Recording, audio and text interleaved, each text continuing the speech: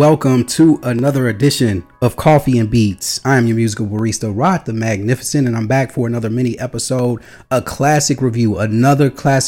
I appreciate all the views that I received from the previous classic review episode that I did on Portishead, and now I'm back with another classic. Am I saying classic too much? The month of January is all about those old school tunes, and the album that I'm going to be featuring today is very special. I got a very special one cooked up for you. But before I do that, please hit the like button, hit the subscribe, hit the follow the podcast, Spotify, YouTube, Apple Podcasts, wherever you get your podcasts.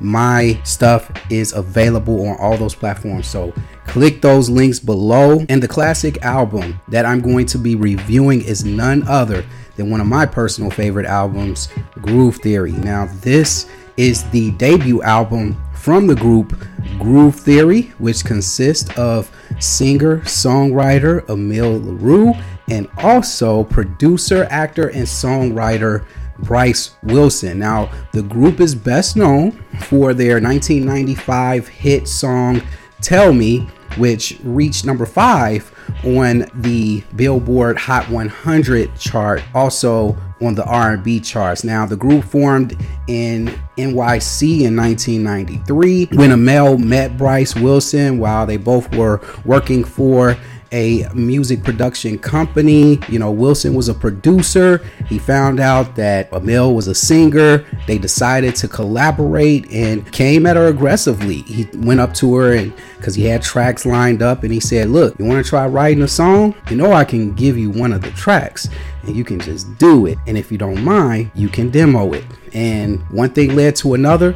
It led to commercial success. Tell Me was a huge hit. The group signed with Epic Records back in 1995. They also followed up with a couple of other singles like Baby Love, which also has a remix to Baby Love, which I actually like the remix more than I like the regular version, but I'll get to that in a minute. And Keep Trying, which is both they landed 18 and 36 respectively on the R&B charts. Now, what led to their breakup? Well, LaRue wanted to pursue a more solo career, and Bryce, he wanted to keep the group going. So he signed another artist by the name of Makita Davis. They signed with Columbia Records. At the time, they had the album finished. The name of the album was supposed to be The Answer, but a dispute with the record label company between Bryce and in regards to project, and he was bumping heads with the record label, and so the album ended up being shelved and unreleased up until this date. LaRue began her solo career. She continued to drop many albums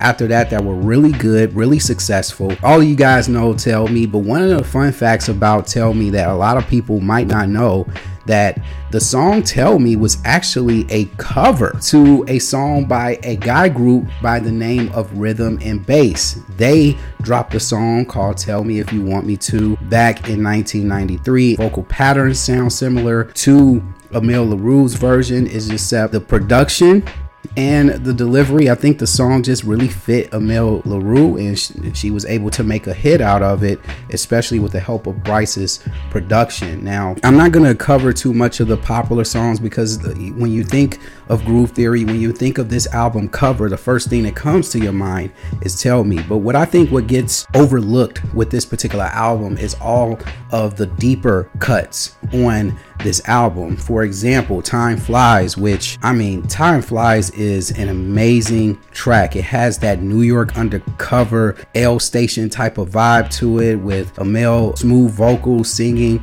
I thought this was an excellent follow-up to the opening track, 10 Minute High, where she breaks down a story of a young girl who was abandoned and was trying to find her way. And here, Time Flies is just her singing about how she missed a lot of the people that she has encountered, and when she sees them again, oh man, it almost seemed like it was yesterday when I saw you. So boy, how time flies.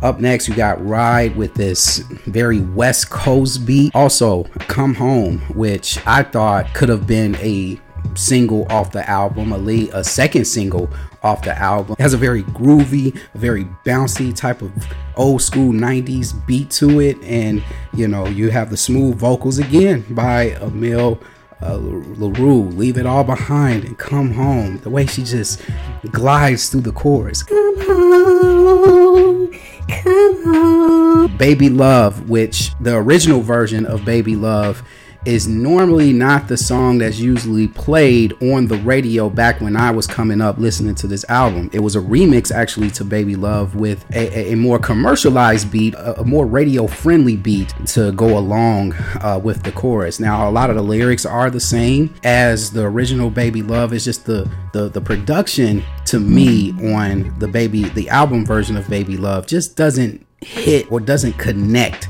like the remix version of it. If you want to hear an example of that, click the link below. I'll have that in the description box. Hey You is a very slow, smooth ballad, and her vocals here on this track is a little bit distorted. It almost sounds like she's on a cell phone, or on back then there wasn't cell phone. She was on a touch-tone phone basically singing this song. And maybe, I don't know if her and Bryce couldn't get together in the studio, but Bryce really wanted to put this track on the album, which is a very smooth track, and they just agreed, hey, we'll just do this over the phone and you do the production and we'll combine the two, and here you go. To me, one of the most smoothest ballads on the entire record. Hello, It's Me finds Emile LaRue doing a cover of the Isley Brothers classic Hello, It's Me, and I thought she did a pretty good job. Of course, when it comes to covers and the original and all that stuff, I don't get into all of this back and forth about she has nothing on the Isley Brothers when it comes to vocals. Honestly, I just think she did her own rendition, gave it respect. She put respect on the track, and I thought she pulled it off pretty nicely. Keep Trying is another track. It was one of the lead singles off the album. Also, a video was accompanied by it, encouraging, the brothers out there who are struggling, especially us as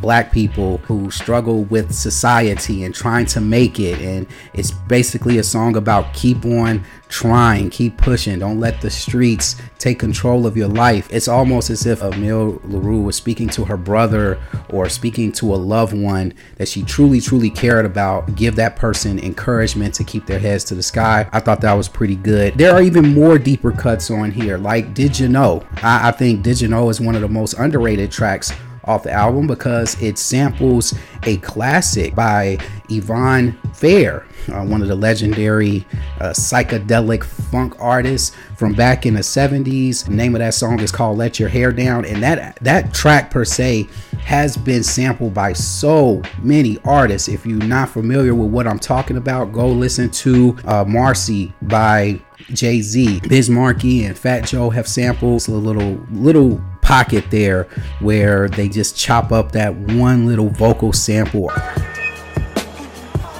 and just make it into a beat. Well, you see Bryce does that again here with Did You Know? And then Boy at the Window is a great closer, a smooth way to close out this particular project. This album will go down in history as one of the greatest neo-soul albums ever made. Included it a couple of seasons ago in my neo-soul bracket. I was rooting for it to make it farther than it did.